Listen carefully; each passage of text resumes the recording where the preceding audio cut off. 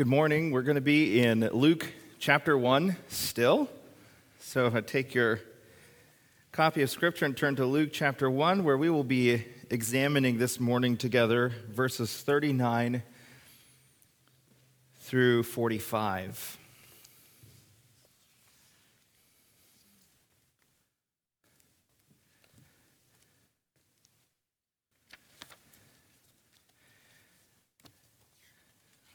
Beginning at verse 39, Dr. Luke records these words.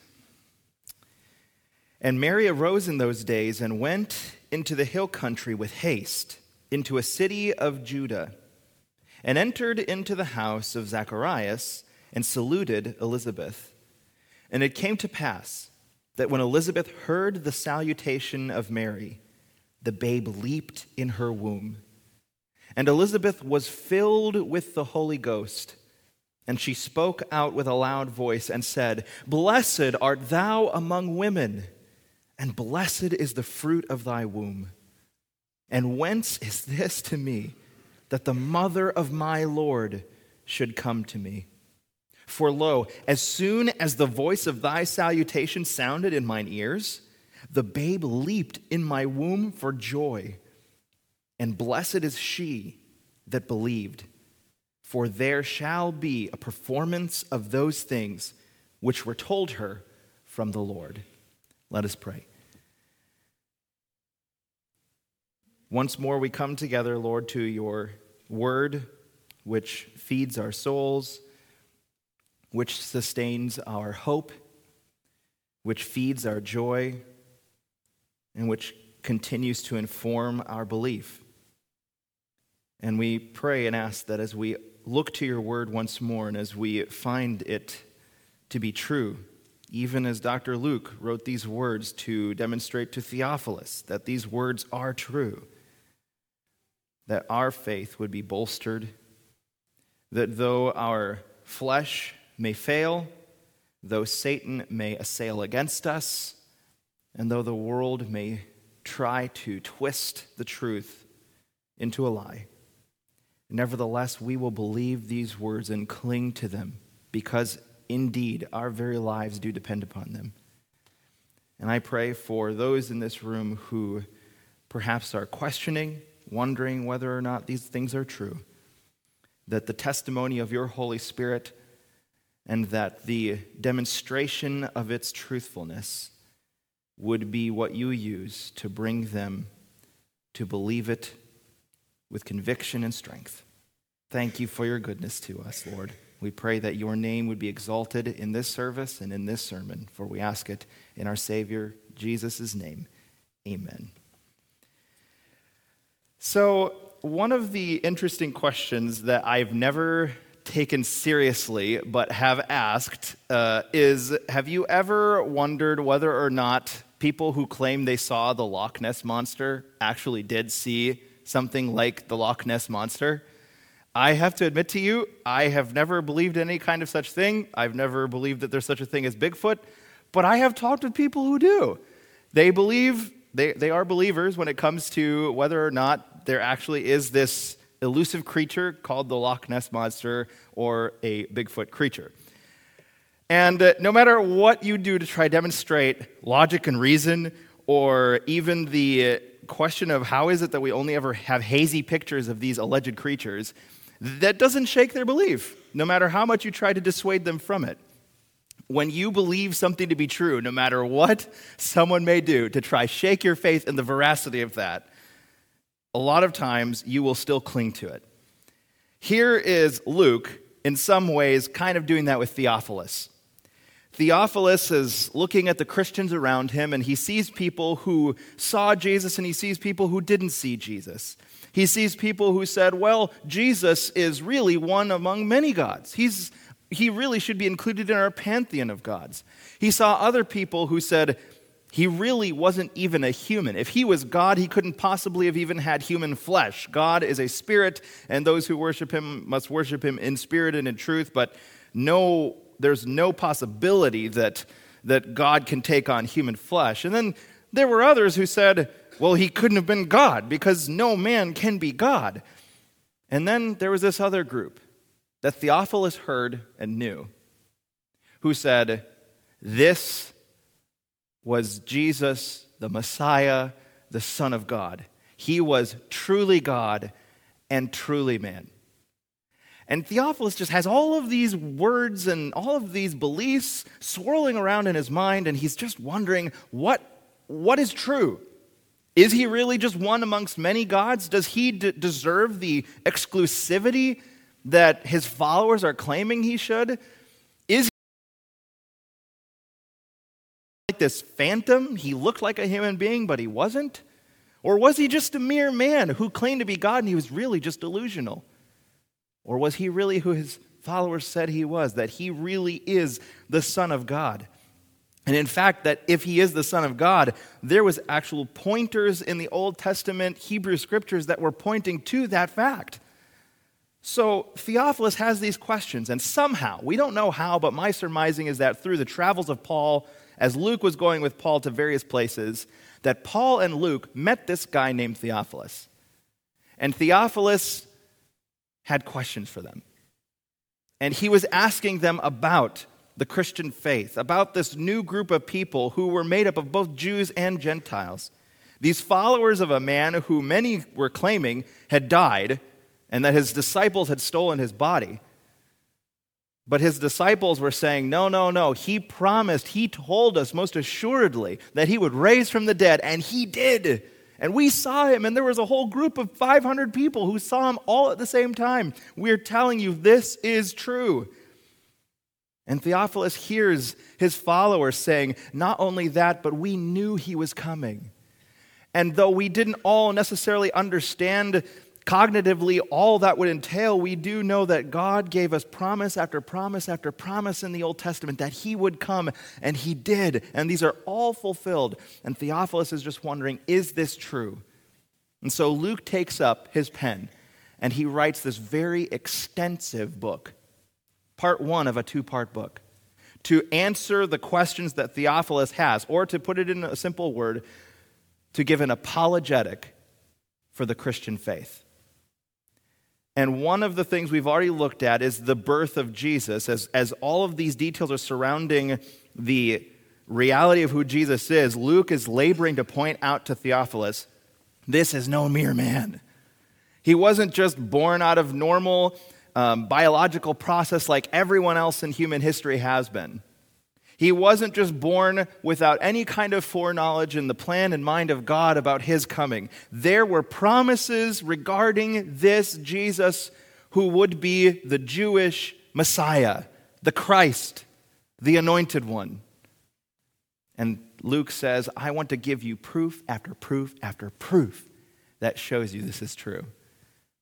Which really brings me to today, because here we are 2,000 years later, and the same questions that Theophilus has are the same questions that maybe you have sitting in this room. Or if you don't have those questions, maybe you are like Luke, you are 100% assured of these things. I guarantee you know somebody who has these questions. And Luke's giving to us a model of not only what it looks like to defend the Christian faith and to demonstrate its truthfulness, but to do so with things that really we cannot deny. And what I want to do this morning is to once more take a story out of the narrative of Jesus' birth and show you how Luke uses something that probably most of us would, if we're thinking of the Christmas story, most of us would say, okay, I don't know that I would have included that part. But Luke does, and he does so for a very specific purpose. And here really is ultimately what he's trying to get to Theophilus. Theophilus, we as Christians believe these things. We believe these things to be true. So those who believe these promises of God in Christ, guess what? We are blessed. And we know abiding joy. Knowing Jesus, believing these truths about Jesus, knowing what Jesus did on the cross, knowing that he rose from the dead, knowing that all of these things are true, make us the most blessed human beings on the face of this planet. And we are the most joyful, happy, hopeful people there could possibly be. And Theophilus, you can know that too. That's Luke's point. And I think that's the point for us as well. So, those of us gathered here in this room today, do we believe these promises? If so, here are some truths that Luke gives to us in this very, very short story. It's only a few verses long, about Mary visiting her cousin Elizabeth. So here's what Luke is coming with us with these truths. Truth number one, that these promises about Jesus are divine. They are divine in origin. They come from God. Notice, first of all, here that when Elizabeth, I'm going to jump to the end here at verse 45, when Elizabeth is talking to Mary, and she says to her, "Blessed is she who has believed that there would be a fulfillment of what had been spoken to her by who? By Joseph? By her own parents? By the Lord." The message that Mary believed came from God. And this was no different for Zacharias and Elizabeth. The message that they received was of divine origin. It came from God. So here's what here's what Luke is saying to Theophilus. Theophilus, the message we're giving to you is not made up. We're not coming to you with a really cleverly devised tale of words. We're coming to you with a message that we know without a shadow of a doubt came from the Almighty. And this message cannot be denied when it comes from Him. So the message about John and Jesus, Luke says, came from God. That's what he just said in the previous verses. That's what he said about Zacharias when he's in the temple. So he says about Elizabeth when she believes the way the Lord has dealt with her bountifully. She knows that she is pregnant because it is a work of God. And Mary, when she gets the visit from the angel Gabriel, hears that this is the message of the Most High God. These are all from God. So Luke says, Theophilus, Mary and Elizabeth are not crazy people. Those followers of Jesus who are claiming He's risen from the dead are not crazy people. These are messages from God Himself. The promises about Him as well are divine. But also notice back there in verse 41. When Elizabeth is in her house, Mary's on her way. And as she's on her way to tell Elizabeth what she has heard, what ends up happening? It says that when Elizabeth hears Mary's greeting, that the baby not only leaps in her wombs, but Elizabeth was filled with the Holy Spirit. That is a formula for someone who is about to speak and act with the Word of God. When the prophets of God prepared to speak to God's people and to proclaim oracles either of condemnation or of blessing, what were they always doing? They were doing so with the blessing and the power of God's Holy Spirit. When David was king over Israel, what did he ask and beg God not to take away from him? His Holy Spirit. There's something about God's Holy Spirit being on somebody that brings about this authoritative speaking in the stead of God, which only goes to show you that what Elizabeth is about to say is not just her own opinion. She's about to make a proclamation that verifies this is a message from God. So Luke, writing down this to Theophilus, says, Theophilus, the first thing I want you to know is that this message we're giving to you is not of man-made origin. It is divine. And that is something that we have to keep in mind. The Mormon faith is a man-made origin, of man-made origin. The Islamic faith is of man-made origin. The Buddhist faith is of man-made origin. But Christian, your faith in Jesus Christ and His death and His burial and His resurrection and His ascension and His rulership over His kingdom is divine. This is a message from God. And this message is one we can confidently say, we believe, because these promises come from God, and these promises concerning Jesus are divine. So that's the first thing Luke wants Theophilus to understand. Here's the second thing. The promises concerning Jesus are not only divine, but they're verifiable. Theophilus, you're not doing a blind leap in the dark. I want to show you this is provable. And he gives three witnesses. The first one is clearly Mary. In verse 39 it says, after the angel leaves Mary, at this time she arose And here I have before me not only the King James, but as well as the New American Standard. The New American Standard says, Mary arose and went in a hurry to the hill country. Imagine you just got a message from the angel Gabriel, who says to you, remember your cousin, your older cousin Elizabeth? She's too old to have a kid, but let me tell you, she's 6 months pregnant now. Where once people were calling her the barren one, the one who will have no children. With God, nothing will be impossible, Mary. And so Mary says, be it to me according to your word. And after the angel leaves, Mary says, I don't know when Joseph's getting here, but I got to go see my cousin Elizabeth because I want to hear what happened to her. How is my cousin, whom I always heard would never have children, all of a sudden 6 months in, she's entering her third trimester? What's going on? So she leaves with haste to go verify the message of the angel, to find out, what did you hear, Elizabeth? What did he say to you? Something about your child must be special too. But I think she also wanted to hurry over there because she wanted to tell Elizabeth exactly what she had been told as well. Elizabeth, you will never believe what I just heard. You're never going to believe it. Literally, it defies logic. I'm going to have a child, but I'm still a virgin. I'm not married.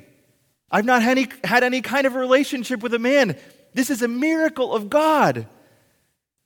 She wants to go demonstrate to Elizabeth not only that Elizabeth is really entering her third trimester and to find out why, but also to share with her the wonderful news about herself. So she goes over there to do that. And when she goes to see Elizabeth, what does Elizabeth tell her in verse 45? She says, blessed is she who has believed what would be a fulfillment of what was spoken to her by the Lord.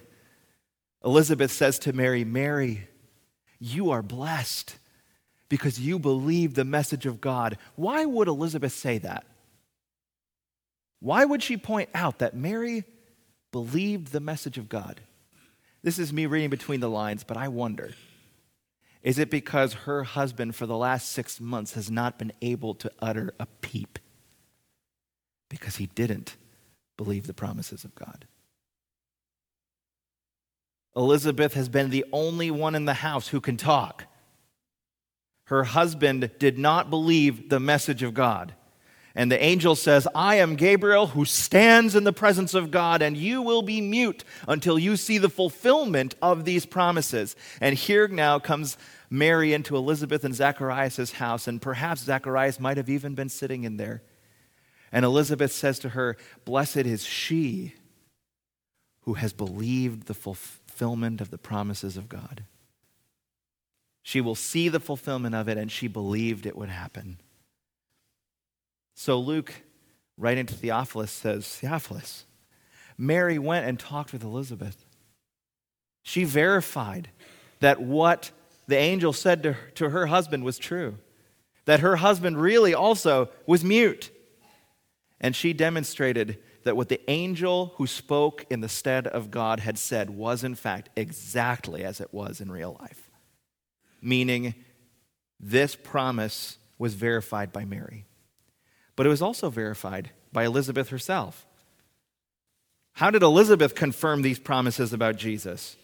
Notice in verse 41, and this is where the story that Luke is giving as a historian has vital importance to who Jesus is. In verse 41, when Elizabeth hears Mary's greeting, Mary comes to the house and says, Elizabeth, you haven't seen me in a long time. Are you home?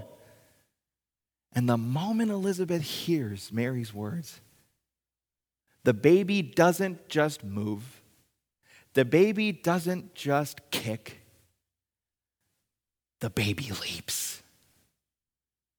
This was no ordinary movement by a fetus in the womb.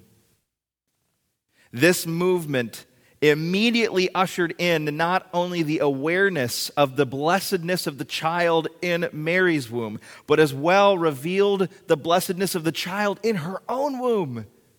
For the moment that child leaped, Elizabeth is filled with the Holy Spirit. And she doesn't say, Mary, not so loud. Not so loud. I'm entering third trimester. This is getting a little too real here.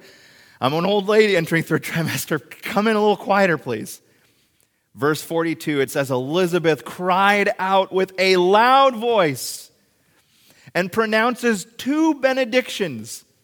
Blessed are you among women, Mary, and blessed is the fruit of your womb.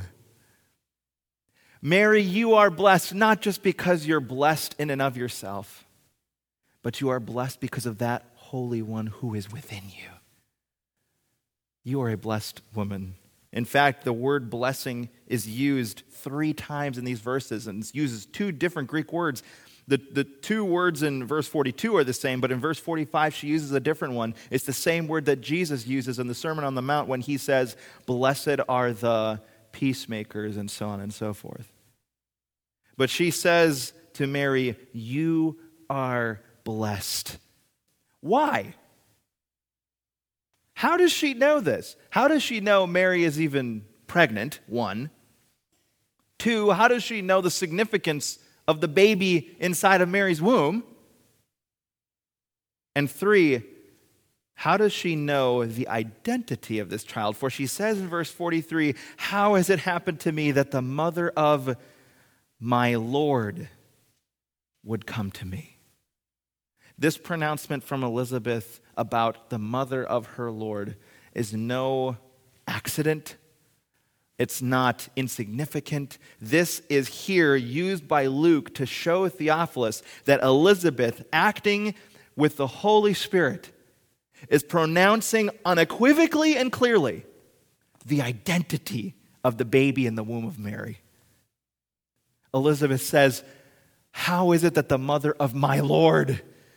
This isn't just some mere Lord as if he were a ruler over a land, but this is the Lord, the Adonai, the God, the mother of the one who is my Lord, my God, whom I worship and serve, whom my husband goes into the temple and worships and serves.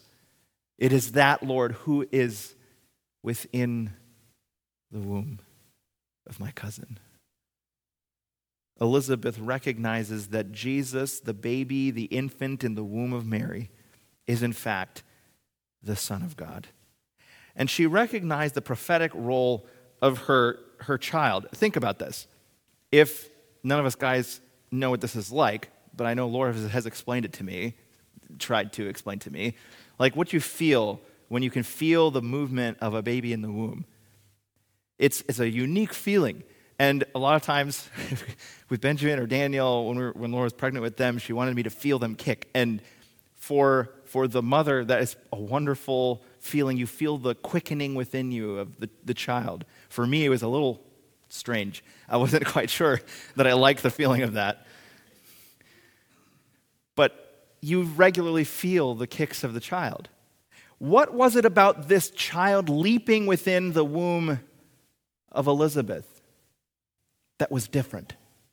What made Elizabeth recognize that only 10 minutes earlier, when the baby in her womb kicked her, was different than the baby that leapt in her womb just now? And the answer is, I think, twofold. One, because she is filled with the Holy Spirit in this moment. She has God's Holy Spirit working within her because of her own child. But number 2, she understood the significance of her own child. Zacharias, though he could not speak, no doubt probably communicated to his wife what the angel had said to him in some manner, likely writing like he did after the child was born. And if that is the case, what did Elizabeth hear her husband say? Elizabeth, you're going to be pregnant with the child that will proclaim the way of the Lord, of the Messiah, of the Anointed One. Our child will be the one who will clear the path, who will be the herald proclaiming the truth. And Elizabeth now recognizes that when she hears Mary coming, she's filled with the Holy Spirit, and her infant within her womb leaps at the sound of the mother of Jesus. That Elizabeth knows instantly, my son is already proclaiming with joy the way of his Lord. John, even before he's born, is already proclaiming the way of the Messiah. And he does so according to Elizabeth in verse 44, when the baby leaped in my womb for joy. This was not a normal leap. This wasn't just a normal kick. This was an infant who had cognitive awareness through the work of God to know that he was in the presence of the one he was to proclaim. And 30 years later, after they were born, he would baptize that very one.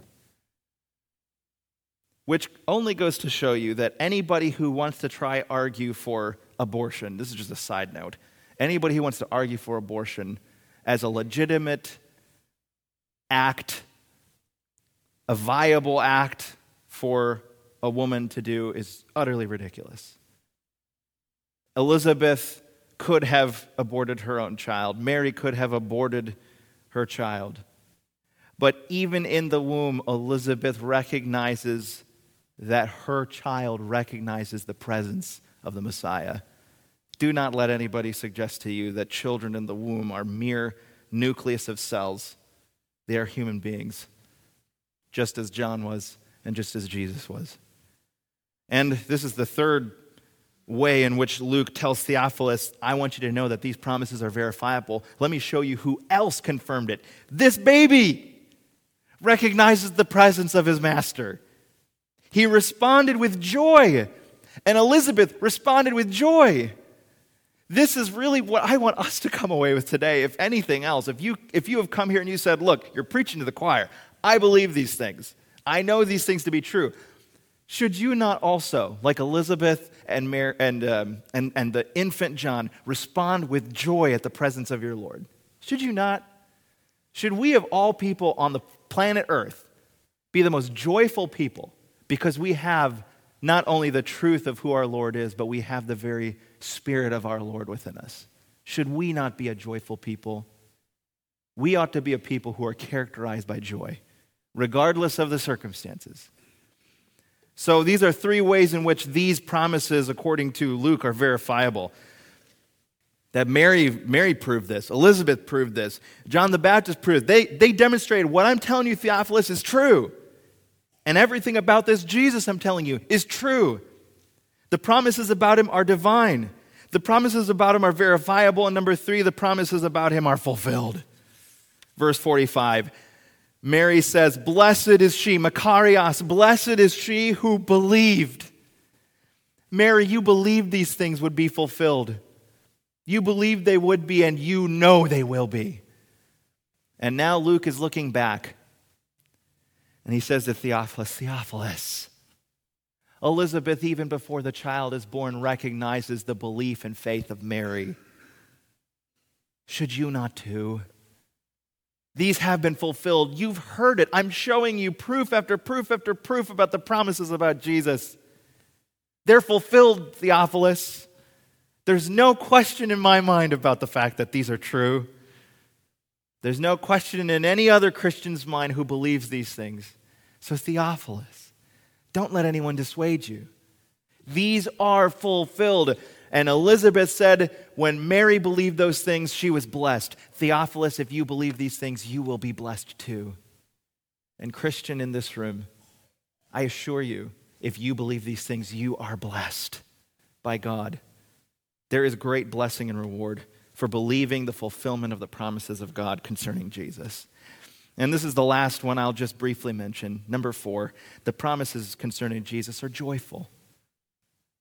We as Christians have every reason to know joy. Over and over again in this birth narrative, what word pops up? Joy and blessing. When the angels in chapter 2, which we'll hopefully get to close to Christmas time, when they start singing out the Gloria, what do they tell the shepherds? Do not be afraid, for I bring you glad tidings of great joy, which shall not just be to the Jewish people, but they'll be to all people. This is a joyous thing. And it's not just joyous because it's a really good story. The Christmas time good feels that we get when we read the Luke 2 passage is not the reason we get joy. The reason we as Christians have joy is because of Christ. That's why we have joy. Which is why I hope none of us are known as cranky Christians. We have nothing to be cranky about.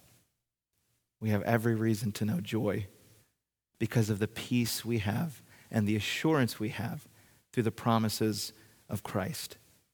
So Luke writes to Theophilus and says, let me show you another story that demonstrates that the promises of Jesus are true. The message is divine. It's verifiable. God has not asked us to make a leap in the dark. God has given to us reasonable proofs about the promises of Jesus. And these promises have been fulfilled, and they give to us an abiding, a lasting, and everlasting joy.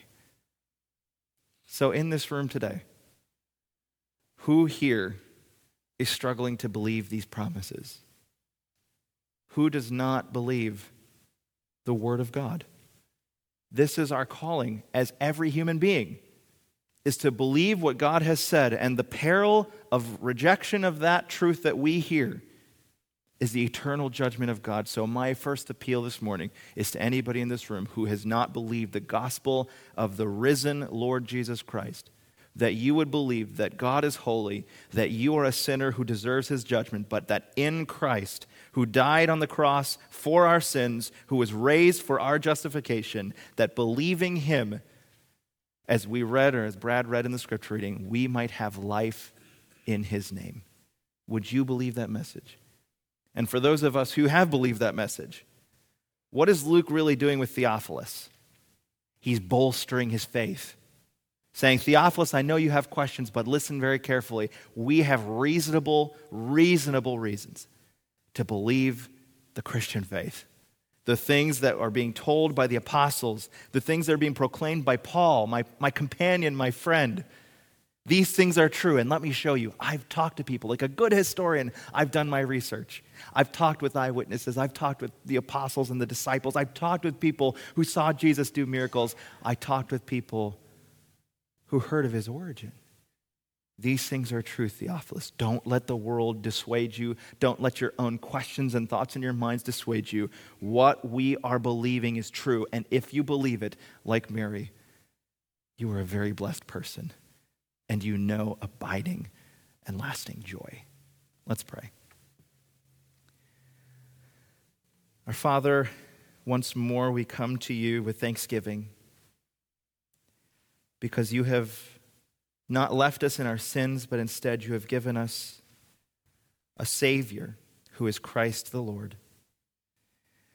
And we thank you that you have given demonstrable proofs of the truthfulness of our beliefs as Christians, that you have given to us the Holy Spirit that confirms these things that we have read, and that serves as an inner testimony to the truthfulness of it. I pray for any person in this room who does not know Christ as Savior, Lord, that you would move in his or her heart even now to see that they need Christ, that they must be saved from their sins and to enjoy what we were created to enjoy from the beginning, your presence and the joy that is there forevermore. And Lord, for us as believers who live in a world that is antagonistic towards these truths, I pray that you would help us in our weakness to help us know that even though we do believe, that you will strengthen and help our unbelief.